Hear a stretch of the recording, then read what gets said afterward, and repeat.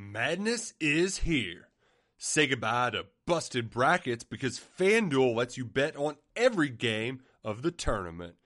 Whether you're betting on a big upset or a one seed, it's time to go dancing on America's #1 sportsbook. Right now, new customers get $200 in bonus bets if your first $5 bet wins on FanDuel. That's $200 to use on point spreads, money lines. You can even pick who's going to win it all. Just visit FanDuel.com/on3 and bet on college hoops until they cut down the nets.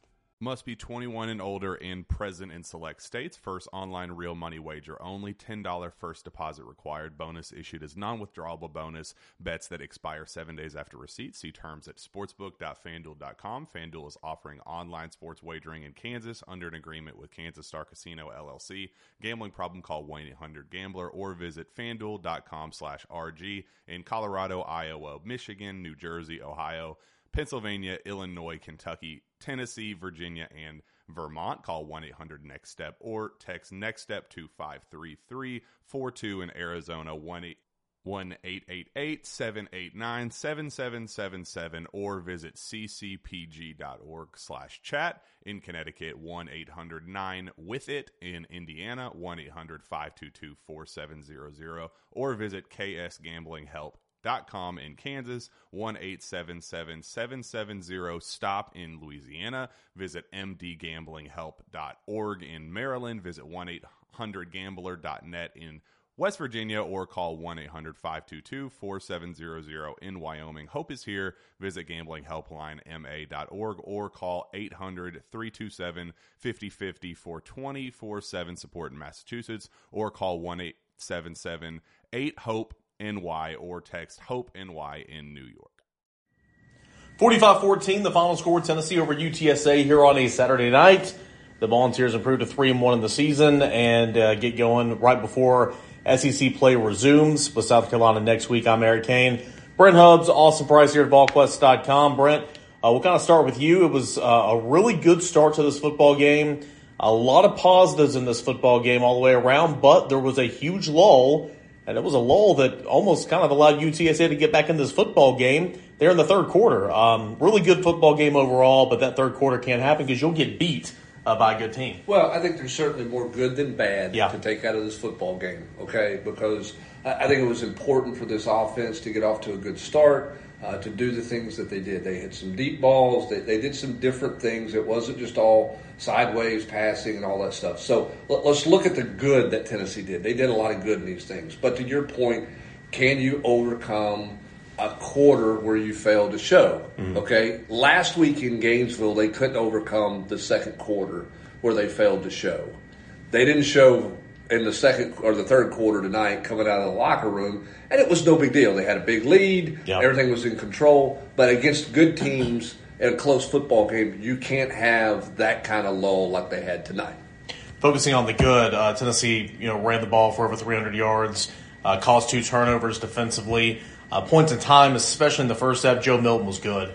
He was good tonight. Again, some positives before we get into that lull. Oh, he was fantastic. I mean, he was 14-16 out of the start, and one of the 2 incompletions he had, one was where he just missed high to McCallum Castles. The other was a deep ball where he missed high to Ramel Keaton, or not high. He threw a perfect pass to Ramel Keaton. The DB just made him a nice play. I mean, that was a great throw. Mm-hmm. And then he kind of hit. He got that knee banged up a little bit, and I know he said that didn't affect him, but at the same time, I think it did shake him a little. And so we'll see. Again, I get it. Everybody's going to say Joe's Joe. I mean, I made it the post on the board and the ripping me to shreds on there for. I don't know what I'm supposed to do. Like if you just be better. Be better. I mean, exactly. I guess if you say anything bad, they all of a sudden come to his defense. If you say, well, it wasn't all Joe's fault, then they rip you for that too. So, I guess my thing is like even like I talked to some people down the field after the game, and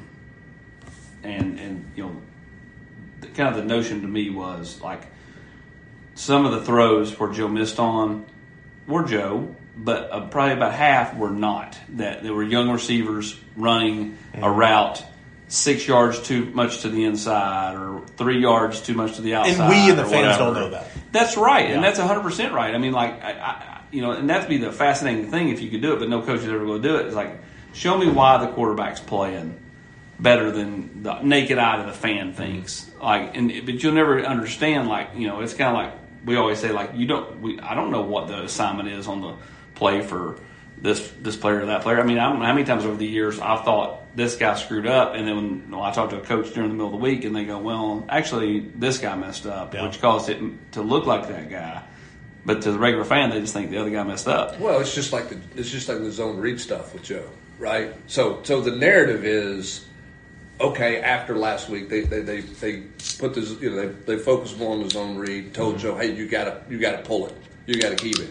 I asked Josh Heupel about it. Why was that a factor tonight when it hasn't been a factor up until this point? Now, I don't think they ever had a plan to run him much against Virginia or Austin Peay because they didn't want him getting banged up. Yeah. But they didn't run him much against Florida. What was that not there? What happened? Did you not call it? Did he not pull it? And he said, defensive structures are different. I don't think we know. Like, it's the RPO stuff. Like, did he have a pull read on that? Did he have a keep read?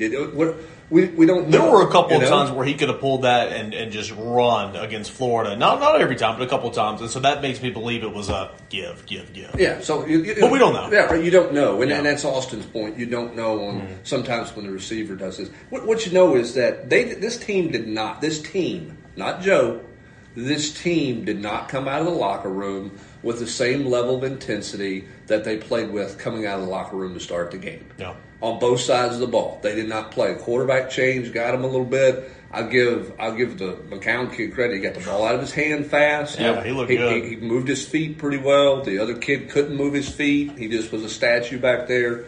Tennessee didn't adjust to that very well in the third quarter. And then offensively, they had a 1 for 10 spot that everybody's probably to blame with. A couple of times, Joe caught it when he hit his back foot. He was getting planted because the protection wasn't good. It's all-encompassing, but the question is, can you survive an all-encompassing third quarter or all-encompassing 15 minutes of football against a quality SEC opponent? Like you and I were talking after the game, Brent, before Heupel got to the podium, that 0 for 10 or 1 for 10, whatever it was, stretch for Joe Milton, 0 for 8.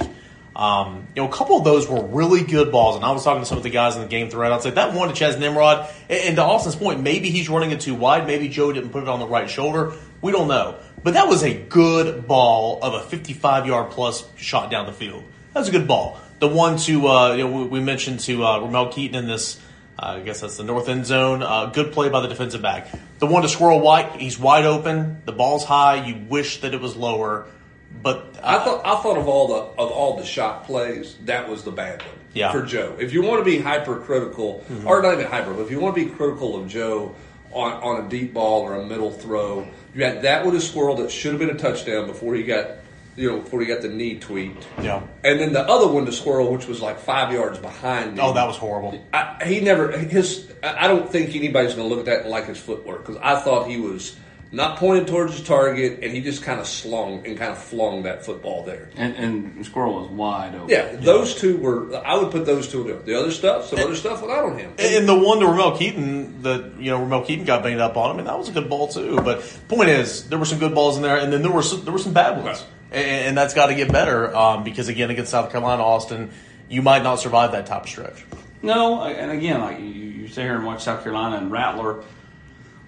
Whatever happened with it was the change in whoever was calling the plays last year, whether it was, Rattler just all of a sudden just turned it loose and not, thinking about it and just playing. I mean, he really has been unbelievable since the Tennessee game last year. I mean, again, they're mortal. I mean, they still they struggle to, score points. They struggle to get the ball in the end zone. Same thing Tennessee does. But, I mean, they're going to move it and they're going to throw it and can Tennessee bend not break next week? Because, I mean, South Carolina's going to make plays. I mean, they're going to make plays through the air, and the Leggett kid is fantastic. And, Trey Knox, who, gotten banged up a little bit against Mississippi State tonight, he's becoming more of a playmaker. This is now 2 games in a row where he scored a touchdown. And, I mean, they're going to make plays. Well, and his Rattler's legs are an issue on third down. How are you going to play him on third down? There's a lot of stuff we'll talk about.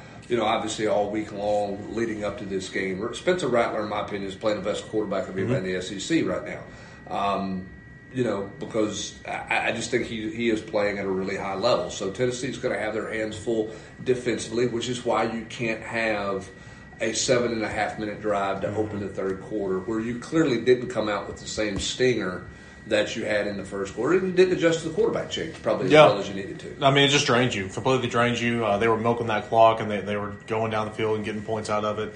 Can't have that. Now, another big storyline of this football game, outside of the lull and everything that went in with that, man, you got some guys banged up in this game that you really don't want to. Now, I think, Brent, a lot of those were, if this was South Carolina, they'd come back in and play. Brew McCoy was active the entire time, had his helmet on. He was down there ready to roll. Jalen Wright, I think, is something minor. Speaking with some people after the game, we'll see. Ramel Keaton, of course, Dominic Bailey, and again, some other things. And Austin, it's football, it's a contact sport, but man, you don't want to get that many guys banged up in a game where you were winning 31-0 at half. No, you don't. I mean, again, you hope that they're all back next week. I think the most important one of any of them is John Campbell. Yeah, John Campbell didn't even mention him. That to me is the biggest. You can overcome Ramel Keaton.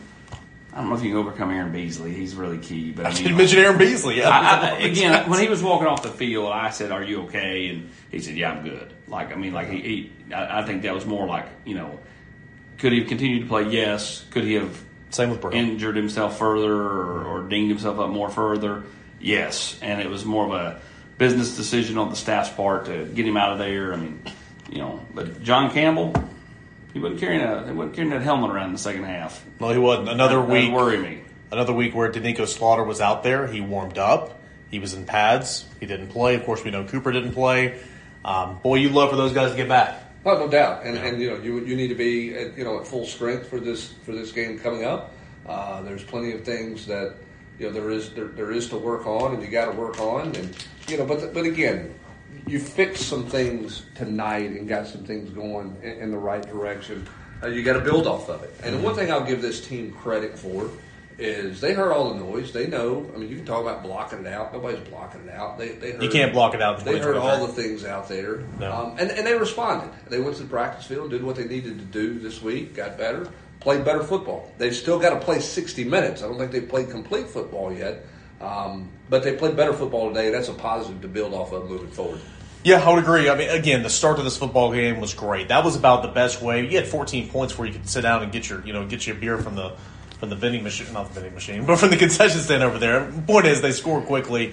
Joe Milton had that 81-yard run on that zone key that we've been talking about. Another thing that I liked, Austin, in this game is, and you saw it from the beginning, the defensive backs were rotating from the get-go.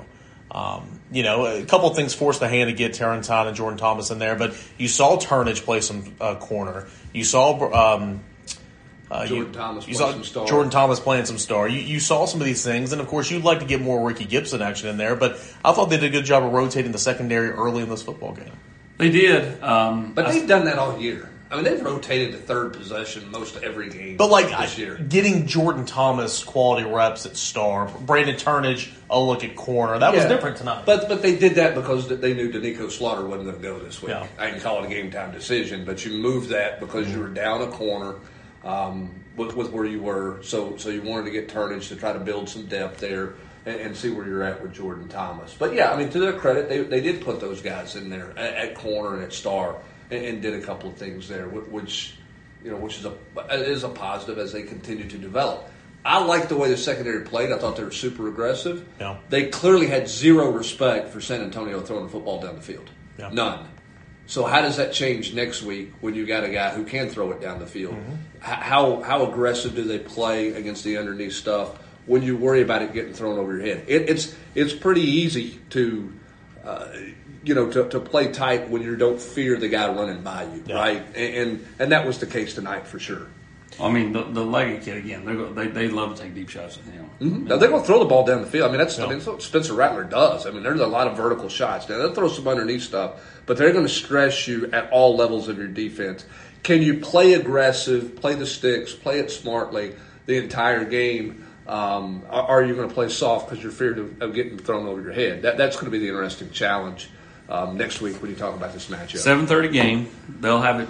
They'll be juiced, and the whole stadium will be juiced because they'll have all day to tailgate and be feeling good. And have all the spirits going. And I expect them to wear black jerseys next week. So, I mean, they're going to do everything to get some juice in here next week. Then it's all about how do you start, how do you keep from going into that lull? Yeah, no question. I mean, if you have to get motivated, if you need a trick to get motivated, if you're Tennessee this week, after what happened to you last week, don't need to be here. Then you got a lot of other questions to talk about. So. And I'll say this too, as we kind of wrap some things up. We talked about that lull. Third quarter was horrible. Brent, I'll go back, I'll make notes, and I'll get a better understanding when I rewatch it tonight or tomorrow. But man, I didn't think the play calling did them any favors that last drive of the second quarter. Bring Joe back in there, 31-0. Austin was like, great, you can work on a 2-minute drill. And I was like, yeah, really. And then you're sitting there running the football. It didn't really make much sense to me. I thought that was kind of bizarre. Yeah. And they kind of a carryover into that third quarter. Yeah, I mean, it was. I mean, they've kind of done that. You know, they ran the football against Virginia at the end of the first half to set that up. They did the same thing, I think, against Austin Peay as well to set it up. I'm going to look here. I want to say they took a deep shot that was open that they missed. That's the one that he missed with Nimrod, but that was after running it a couple of times. Yeah, I mean, and that was on a fourth. No, that was on a 3rd and 8 play there. Yeah, it was. I mean, you know, it was a little bit awkward. They've not been as good in that role the last 2 games because they tried to run it to midfield and then get super aggressive against Florida and they went backwards with a penalty and. Then tonight they got there and they had it incomplete, kind of stalled themselves out. Well, Rob's favorites coach was just on the television going crazy. It's a big week for Rob. His boy. Well, this is a big week for Tennessee. Yeah. Okay. I mean, this is. I mean, everybody's going to. A lot of people are going to make this out to be Shane Beamer versus Josh Heupel and all that stuff. This is an important game for both teams. No doubt about it. Now, South Carolina, as we're recording this, still has to finish off what they're doing and see if they can finish this game here because they don't want to fall to 0-2 in SEC play. But assuming they win here, this is a really big game for both teams coming in next week and should have plenty of intensity and should be a lot of fun and we'll see. We'll see how both teams play coming in. It's going to be a big one. End of the day, Tennessee did what it was supposed to do. It was supposed to be the bully. That was kind of what we talked about in the pregame 2-minute drill. It was, especially in that first half, a 31-point win over UTSA, 45-14 the final score. We got plenty of reaction, recap coverage over at VolQuest.com. You want to hear from the players, from Josh Heupel, 2-minute drill. We'll have all of our reactions of the day after, the 10 things we think, the big 3, all that and more. That's at VolQuest.com. For Austin Price, Brent Hubbs, I'm Eric Kane. Tennessee takes down UTSA. Final score 45-14. Madness is here. Say goodbye to busted brackets because FanDuel lets you bet on every game of the tournament. Whether you're betting on a big upset or a 1 seed, it's time to go dancing on America's #1 sportsbook. Right now, new customers get $200 in bonus bets if your first $5 bet wins on FanDuel. That's $200 to use on point spreads, money lines. You can even pick who's going to win it all. Just visit FanDuel.com/on3 and bet on college hoops until they cut down the nets. Must be 21 and older and present in select states. First online real money wager only. $10 first deposit required. Bonus issued as non-withdrawable bonus. Bets that expire 7 days after receipt. See terms at sportsbook.fanduel.com. FanDuel is offering online sports wagering in Kansas under an agreement with Kansas Star Casino LLC. Gambling problem? Call 1-800-GAMBLER or visit fanduel.com/RG. In Colorado, Iowa, Michigan, New Jersey, Ohio, Pennsylvania, Illinois, Kentucky, Tennessee, Virginia, and Vermont. Call 1-800-NEXT-STEP or text NEXT-STEP to 53342. In Arizona, 1-888-789-7777 or visit ccpg.org/chat. In Connecticut, 1-800-9-WITH-IT. In Indiana, 1-800-522-4700 or visit ksgamblinghelp.com. In Kansas, 1-877-770-STOP. In Louisiana, visit mdgamblinghelp.org. In Maryland, visit 1-800-gambler.net. In West Virginia, or call 1-800-522-4700. In Wyoming, hope is here. Visit gamblinghelplinema.org or call 800-327-5050 for 24/7 support in Massachusetts, or call 1-877-8-HOPE NY or text HOPE NY in New York.